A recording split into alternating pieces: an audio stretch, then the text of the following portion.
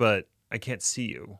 So now I just feel lost and It's for dejected. the best, really. That bad, huh? And it's also for the laziest because I don't feel like reorganizing the camera at the moment.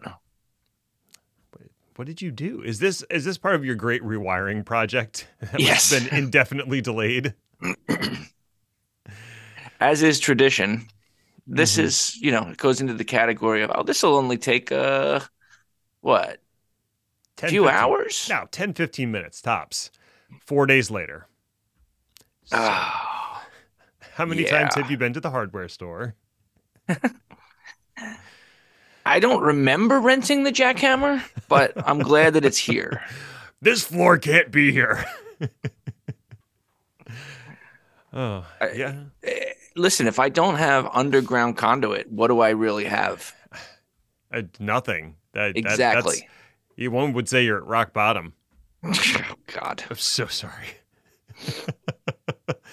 There was a point in my office where I was considering rewiring some things, and I was seriously considering like opening up the wall to do things, and that's when I knew I had to stop, Yeah. take a step back, and go, "What are you really trying to accomplish here?" Because I bet you could do it without any of that, and I Yeah, didn't. that's that way lies madness and a lot of expensive contractors.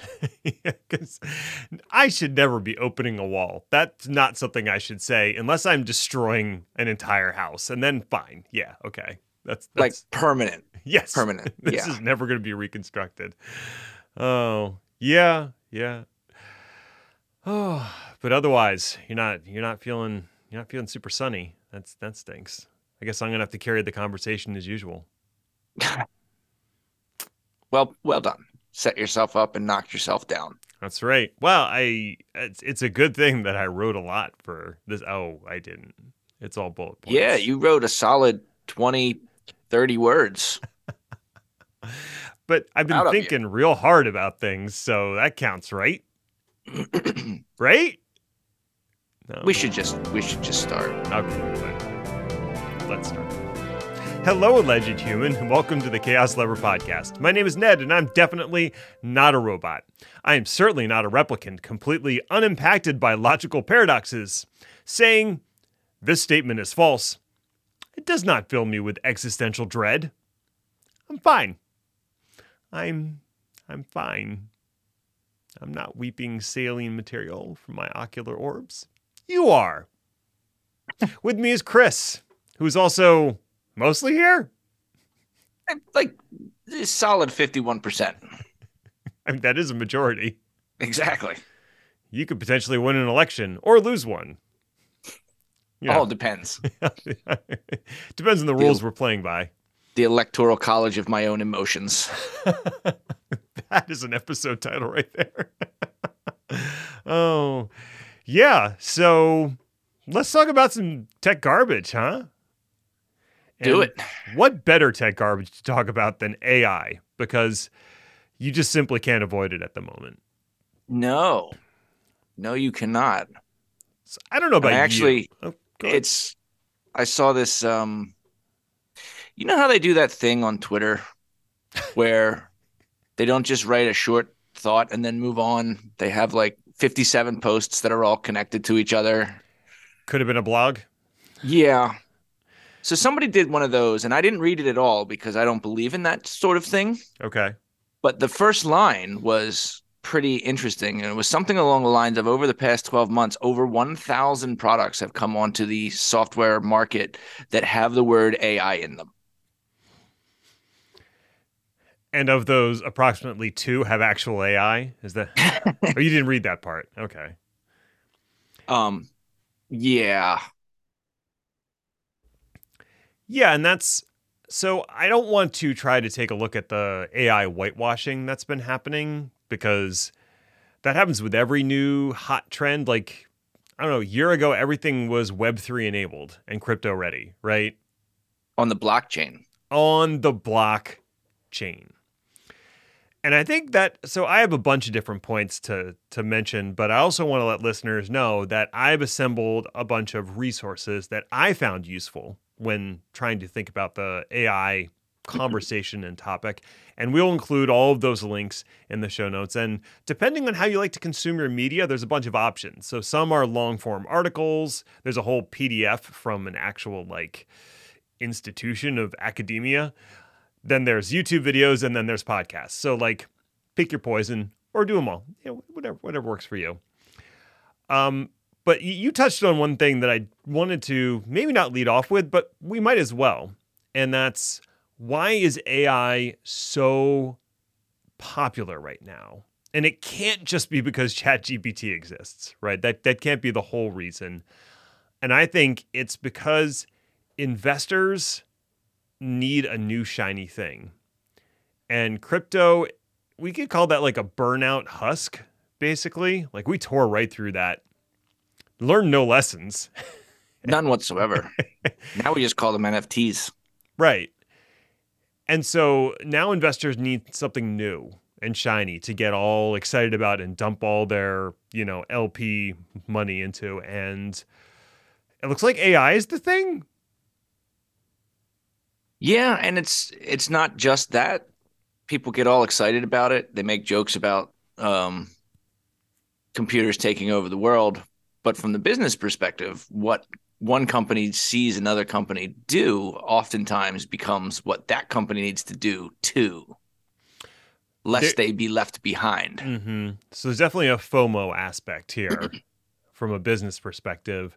So if there's like a couple different sides. So like if you're a startup today and you aren't working on something AI related, there's a good chance you're not going to get investor money. So I feel like you almost have to pack it into your solution, whether it has anything to do with your product or not. Right. Hence, we have the 1,000 new software applications or whatever that have AI in them. And one of the other problems from a market perspective is I don't think there's a solid definition that everybody agrees on in terms of what AI is. Right. And that is both a pro and a con, I guess, to a certain, well, it's definitely a con, but in every way you could mean that term.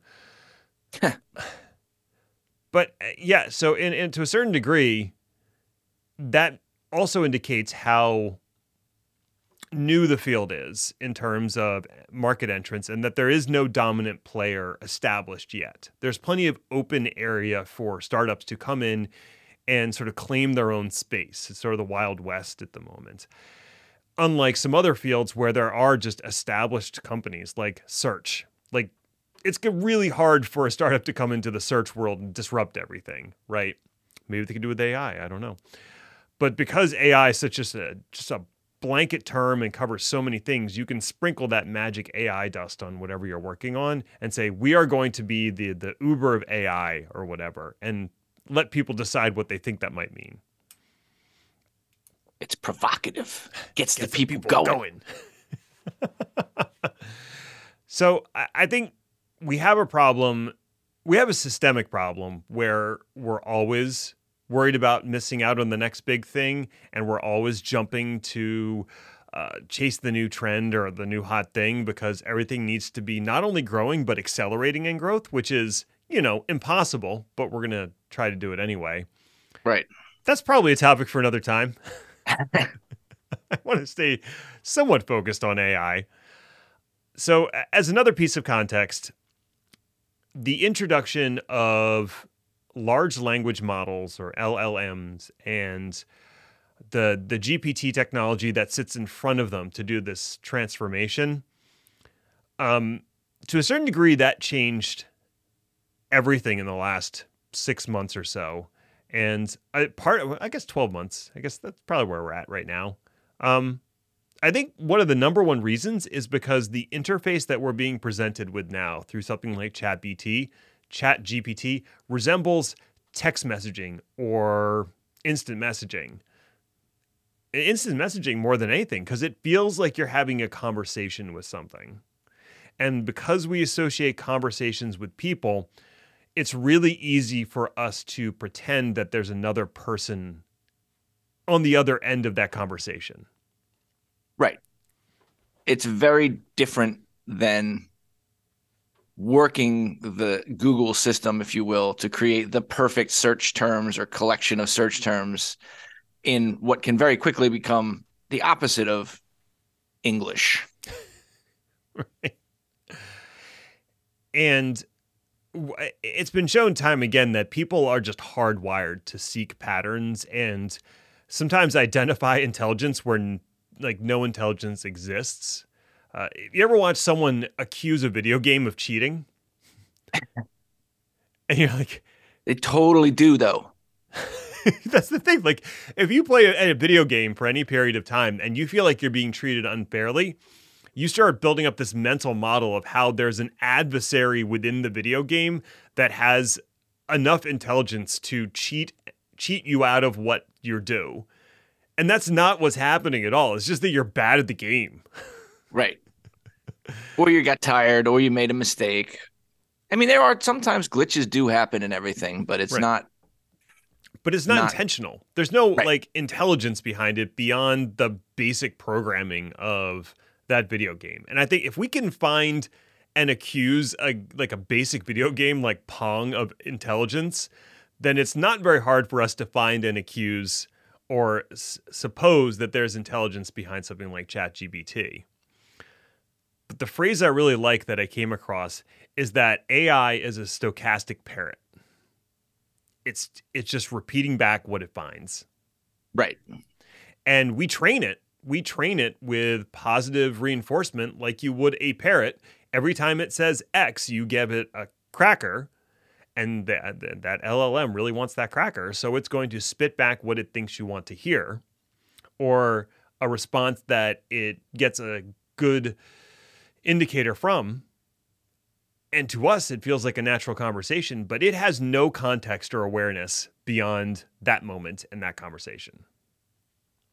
Right. And that's one of the reasons I have a hard time referring to it in a serious way as AI. And I know we're going to get to that, but just to level set a little bit more, ChatGPT stands for Generative Pre-trained Transformer,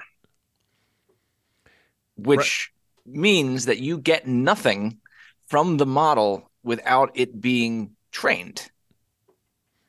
You have to give it all of the words, which is one of the reasons so many of the controversies come around, right?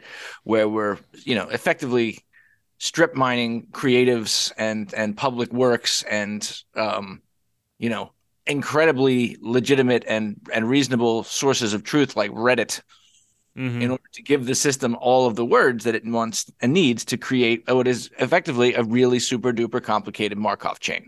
Right. And now that ChatGPT 4 is available, it's just got more data loaded into it. It's more pre-trained. So the responses are seeming to get even better.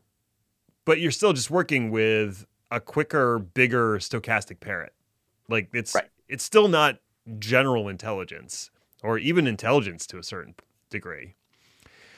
But of course, and that's the other alley that we don't need to go down is the philosophical model of what is intelligence really. Oh God, no. Let's not do that. I think I had a note in here somewhere about that, but the point is that if we're looking for human type intelligence, that is not what this thing is doing. Right. People are freaking out a little bit, in part because you have breathless pieces from like the New York Times where they're talking about ChatGPT told me to leave my wife. And it's like, no, dude, but clearly you do want to leave your wife. It's not just a parrot. It's also a mirror sometimes. That was such a stupid piece. But, there are also genuine ethical concerns that could come in. And so somebody started, a bunch of academics got a bunch of famous people to sign a thing that calls for a 6-month moratorium on development of new models. So not stopping the use or existence of current models, but not generating new models until we can develop a robust set of standards, both ethical and technical, for these large language models. And of course, no one's going to do that. Microsoft's not going to be like, oh, pump the brakes on our $1 billion investment because these 1,000 academics are worried. Yeah, that was that. We don't just waste $10 billion on something that was never going to happen. What do we look like? Facebook? Oh, I was gonna say, what do we look like? Bing? Oh, oh. So, I mean, that's kind of where we're at in terms of context, and especially if you're listening to this in the future. Now you know where we were at in April of 2023. So that's kind of where we're at. But the thing is, for all the brouhaha over AI, it's not very good. So a couple things that I want to bring up that I have noticed and other people have noticed about AI is that it is terrible with things like nuance, context, and common sense. In part because it doesn't have any common sense. At least, so what we think of as common sense, and I mean, feel free to insert your own thoughts on this, but what I think of as common sense is really just stuff that you've learned through experience and developed a sense for over time. So once you've reached a certain age, you've had enough of the same common experiences that other people do that you all kind of have the same approach or behaviors for a given set of stimuli because, yeah, no, that's just common sense. Obviously, you wouldn't walk down the middle of the street in rush hour because, I have a breadth of knowledge that tells me that the street will be busy that time of day. Getting hit by a car will kill me, and cars don't always stop for pedestrians. So, therefore, I should not walk down the middle of the street. Right. AI, it doesn't have that. No idea. Yeah, I mean that's a really simple parallel to that is the early days of things like Google and Apple Maps.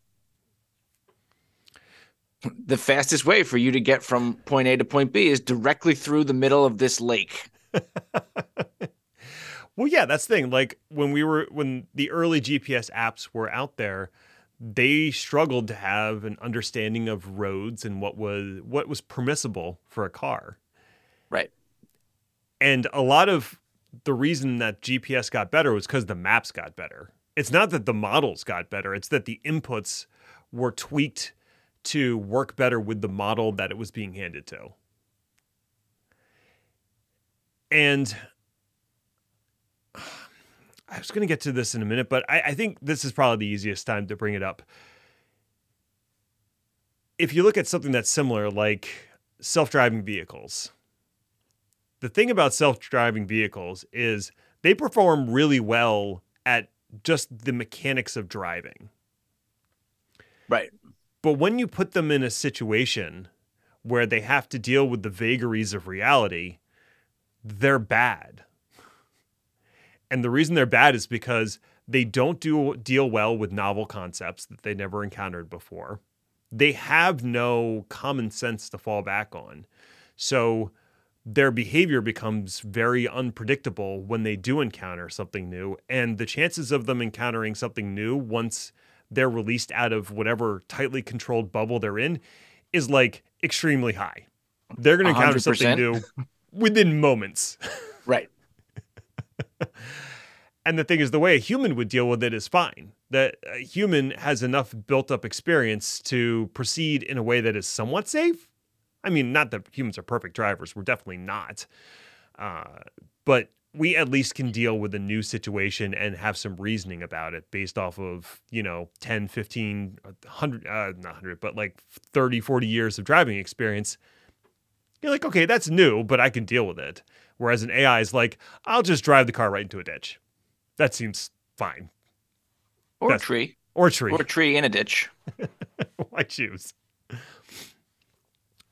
So I think that's a good example of the limitations of AI in that particular realm. But we can take those same limitations and apply them to what ChatGPT is doing with its whatever it produces from the prompts. It also completely lacks context and completely lacks common sense.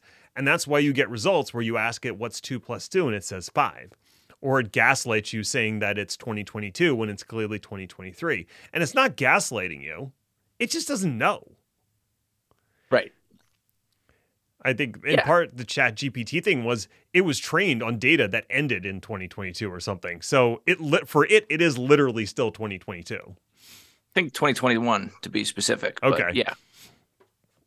Yeah, I mean it is a problem, especially since people I think have a misunderstanding of what's going on. It doesn't learn. It has been trained. Yeah, This is it. exactly. Until they release the next edition of the model, no new information will be forthcoming. And this is also, the danger the danger is that it requires so much text. And there's nothing proofing that text Hmm. for what goes into it. Like I said, some of the biggest pieces of training data that came into these systems were Reddit and Quora.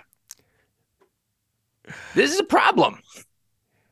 Yeah, because none Why of do you that is think we fact get checked. so many incorrect answers that are offered with such authority? Hmm. And then that's the other problem. Not the other. That is another problem. Is the confidence with which it writes its answers. And this is a problem, I think, just about text in general. And what I mean by that is if you've ever had a text conversation with a human being that went completely sideways for reasons that you did not understand until like 45 minutes later when you were like, oh no, that was interpreted as X and I meant to say Y. Right. Something that would absolutely not happen in person because humans communicate with more than just words um, in most cases.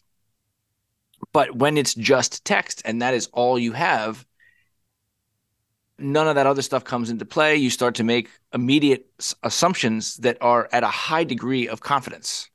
Right.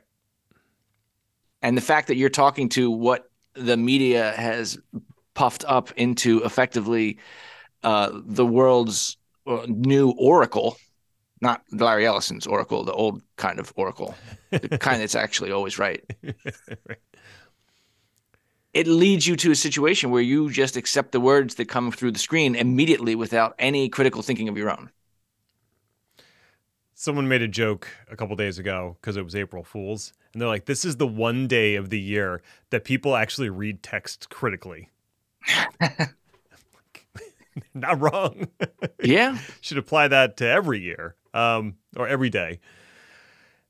So I've heard some things that I've been listening to. We'll talk about. Well, this is just the first generation. Which no, it's not. This is not the first generation of LLMs. They've been around for a while. But the excuse that is made is like, well, it just needs additional training, right? If it says 2 + 2 = 5 today, then we can put in a training rule that says, do your math properly. We can add that in. Oh, okay. Okay. Yeah. But then it becomes kind of like whack-a-mole.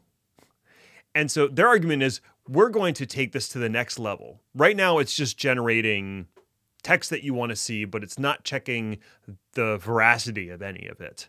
But we can layer that on. We can layer on that it'll start checking its own work and revising it based off of that.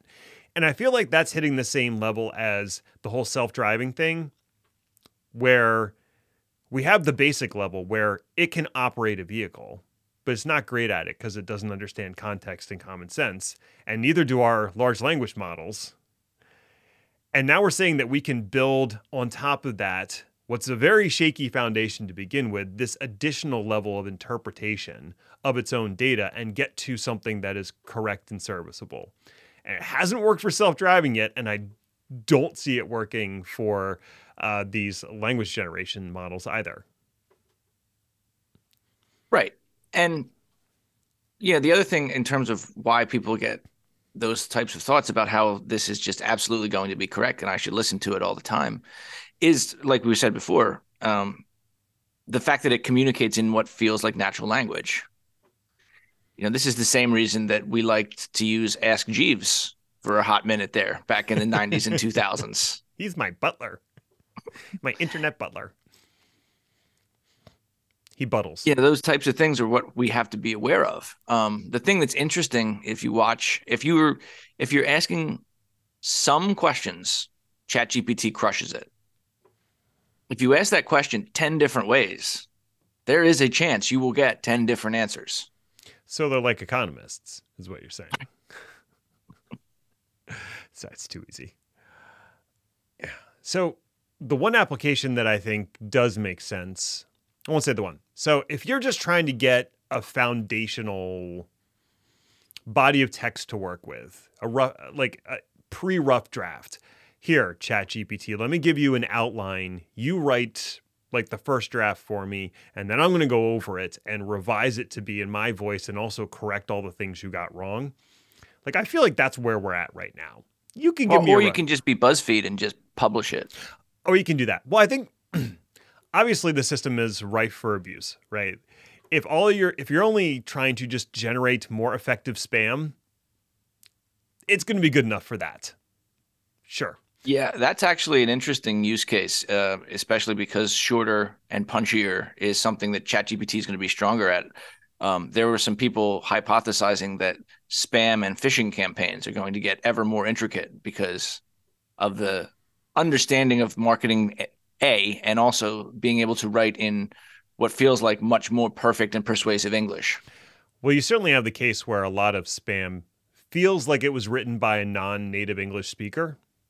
Right. And ChatGPT could fix that by them just using that and feeding it what they want it to say in whatever level of English they're comfortable with. And it will then spin back something that is much more natural sounding to a native speaker.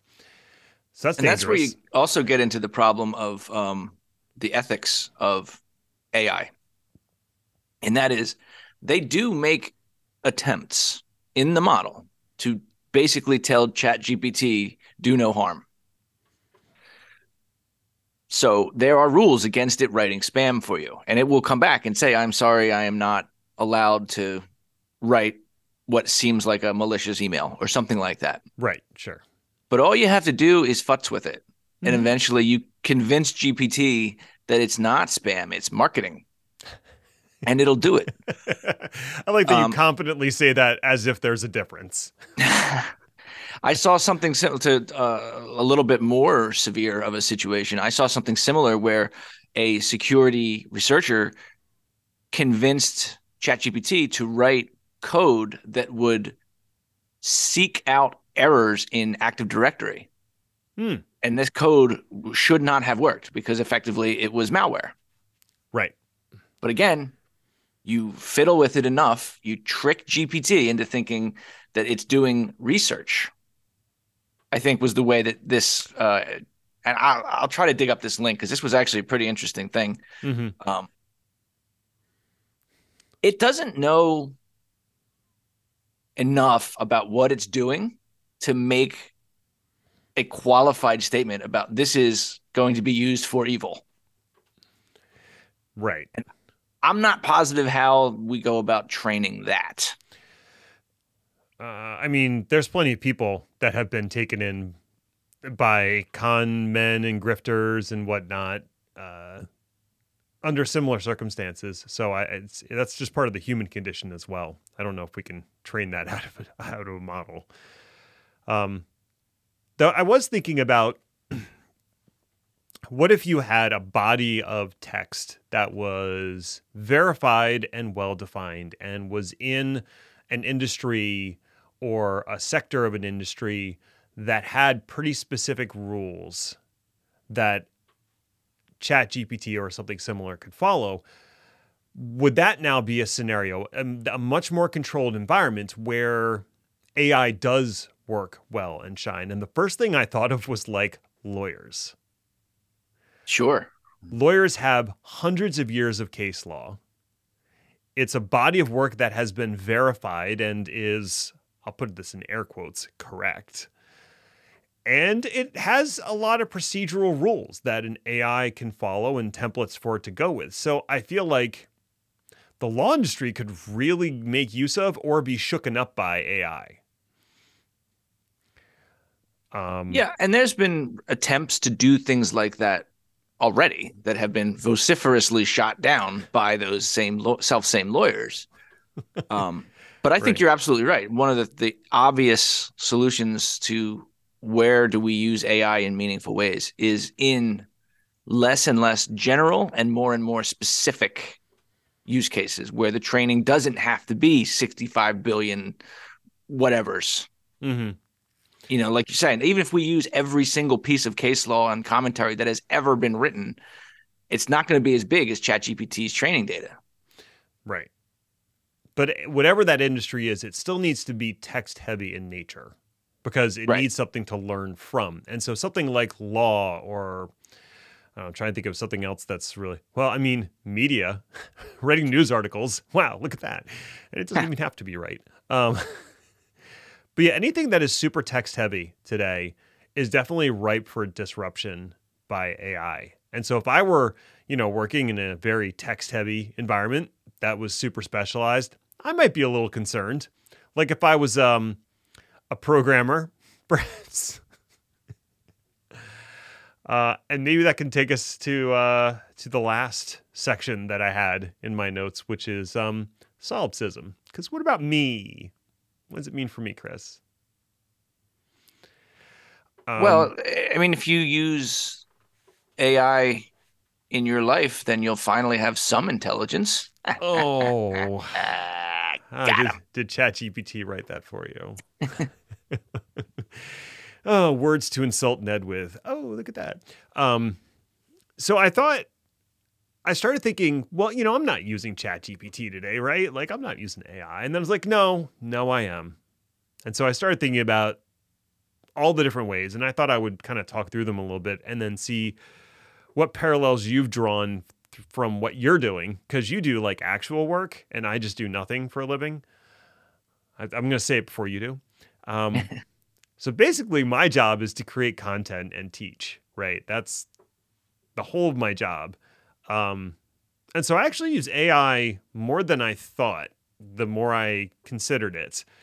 So for like Chaos Lever, for instance, all of the thumbnail images are generated by, well, it depends on which service is working at the moment. But it could be Dolly, it could be Midjourney. Those are the two I use the most often. But I use that to generate the images. Before I would have tried to create that thumbnail myself, and I'm not good at graphical design, so that's definitely a benefit. I could potentially farm that out to somebody else, but I don't have to pay Dolly. So Right. that, yeah. I write a lot of scripts for things. I write scripts for this show. I write scripts for my YouTube channel. I write scripts for videos that I create, my Pluralsight courses, and I have Copilot enabled in VS Code, and it's enabled for Markdown. So when I'm writing in Markdown and writing a script, it does suggest not only sentences, but entire blocks of text, which are like mostly wrong, but sometimes they're right. So I'm definitely using that as a text suggestion and actually finishes sentences a lot for me. Because once you have like the first half of a sentence written, it's kind of obvious where it's going. Sure. So it's just like, oh, yeah, that's what I meant. And sometimes it's not the exact word order I would use. So I'll go back and revise that. But then, I use it for that. I also have to create a lot of code for demos. And so I've started using it initially just Copilot to have it will suggest a block of a script once it sees where that function or whatever is heading. It'll kind of suggest something. And even if it's not right, it's easier to accept it and then go back and tweak it than typing it all out myself. So it's kind of like what autocomplete already did, but then a little bit better. And recently I've started using ChatGPT and just prompting it to generate stuff like Terraform configurations as a baseline.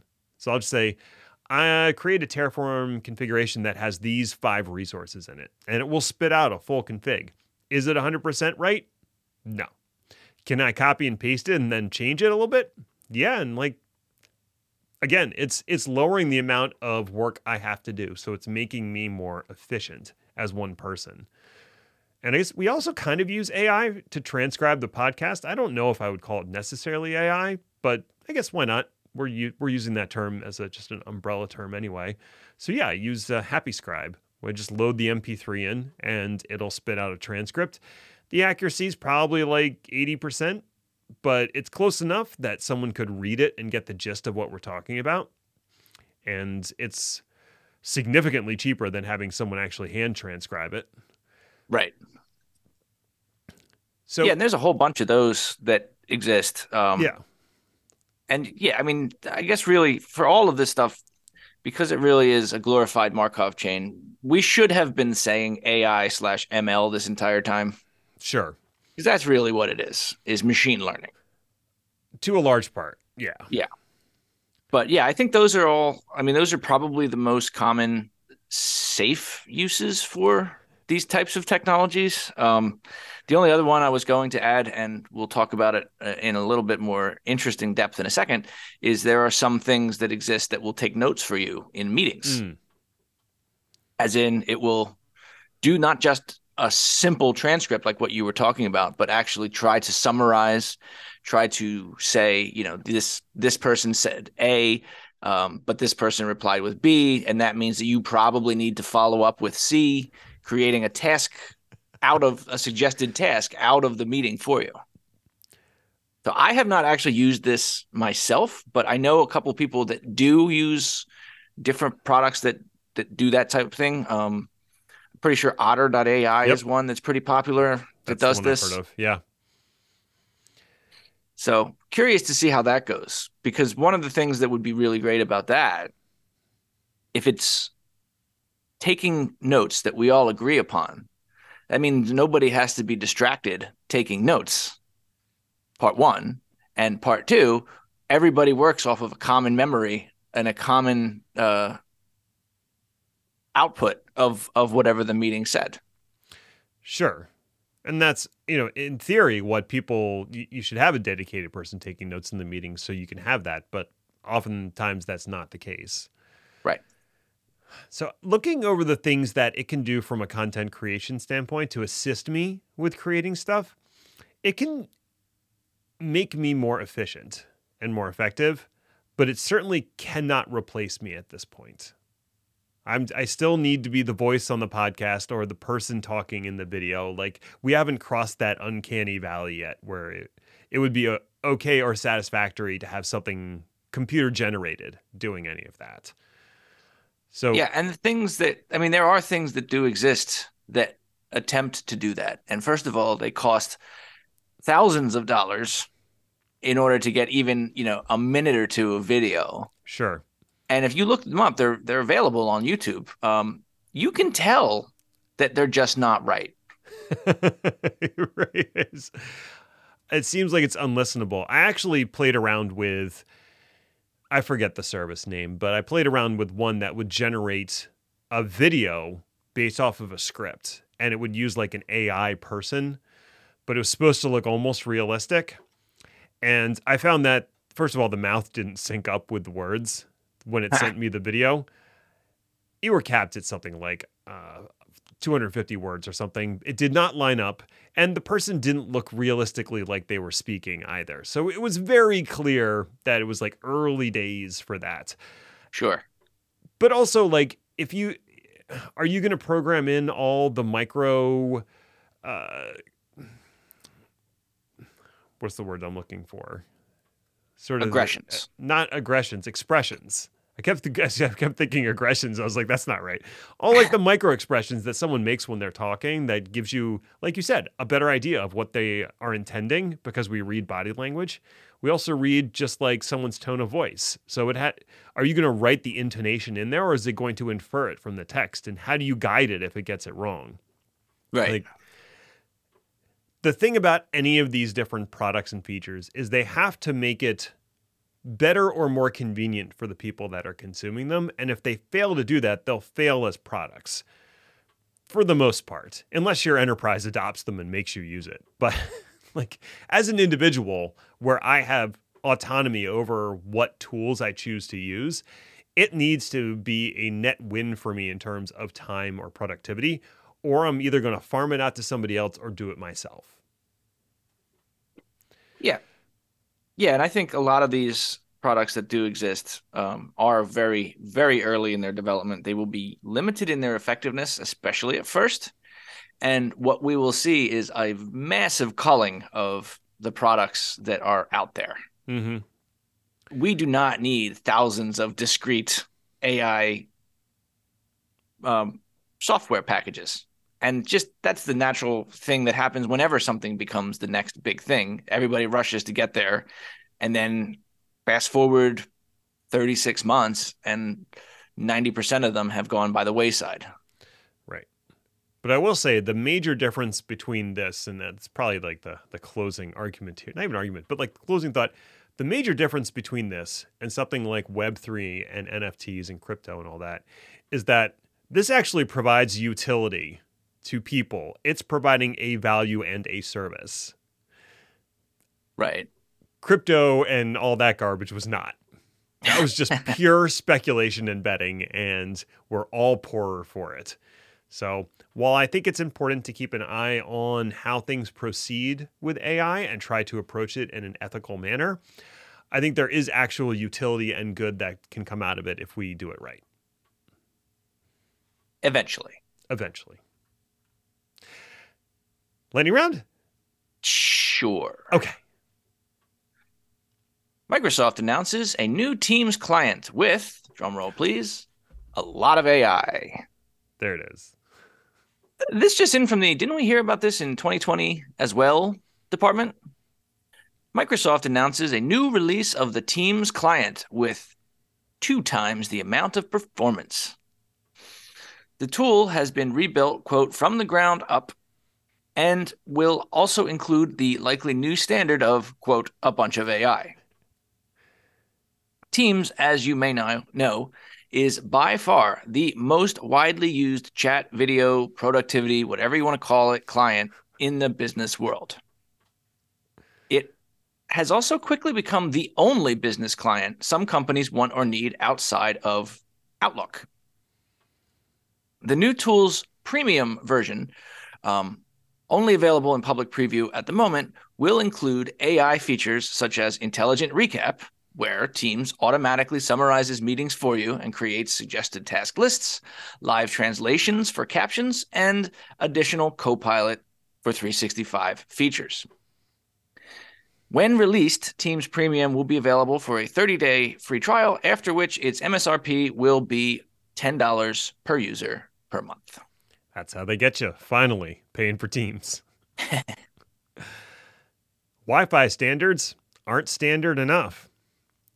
The Wi-Fi you use every day is meant to adhere to the IEEE 802.11 standard, defining what to implement on a given vendor's Wi-Fi gear. Now, while the standard defines the what, sometimes it's a little light on the how, and that ambiguity leaves room for security flaws, such as the one discovered by researchers at Northeastern University.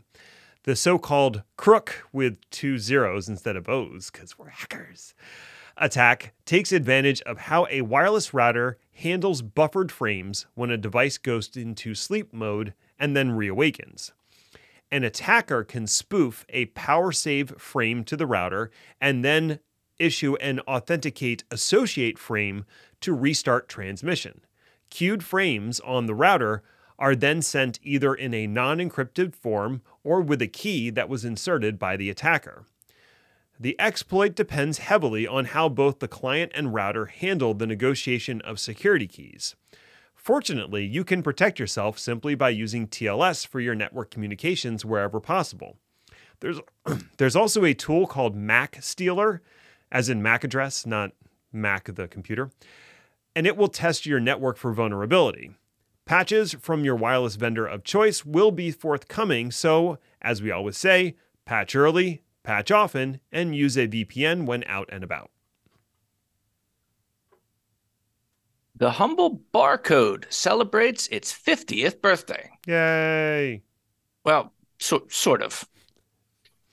The original patent for the barcode was registered in 1952, but the technology got bounced around in research for 20-odd years until it achieved its final form in 1973. It was the utility of the barcode that really took so long to get ironed out. To be useful, barcodes needed to be equally effective for large and small products, as well as solid materials like boxes and flexi ones like bags of potato chips. In 1974, the commercial version of the barcode was finally used on its very first product, a multi-pack of Wrigley's Juicy Fruit Gum. These days, there's a single company, Global Standard 1, that manages globally unique barcodes for north of 2 million companies and just astonishingly large number of products. pretty clever what they were able to do with just a few thicker and thinner lines, right? Yeah. It's likely that the barcode's days of dominance are numbered, though. Improvements in both materials and printing, as well as laser scanner accuracy, has allowed the QR code to take over, and it's likely that trend will continue. GS1 anticipates a new QR based barcode to be in widespread use by 2027. The original barcode model was actually circular instead of You're a bars, circle. and it worked terribly. Will Magnon enter our lexicon? You've certainly heard of electronics, moving around electrons, and maybe heard of photonics. That's moving around photons. But I bet you've never heard of magnonics. Guess what it deals with? I bet ICP knows. It's magnets. Sandwiches. No, it's magnets. How the F do they work? Oh. More specifically, the amount of energy required to change a material's magnetization using a spin wave. Essentially, magnons can use spin waves instead of electrons to transport data and encode data on receptive materials.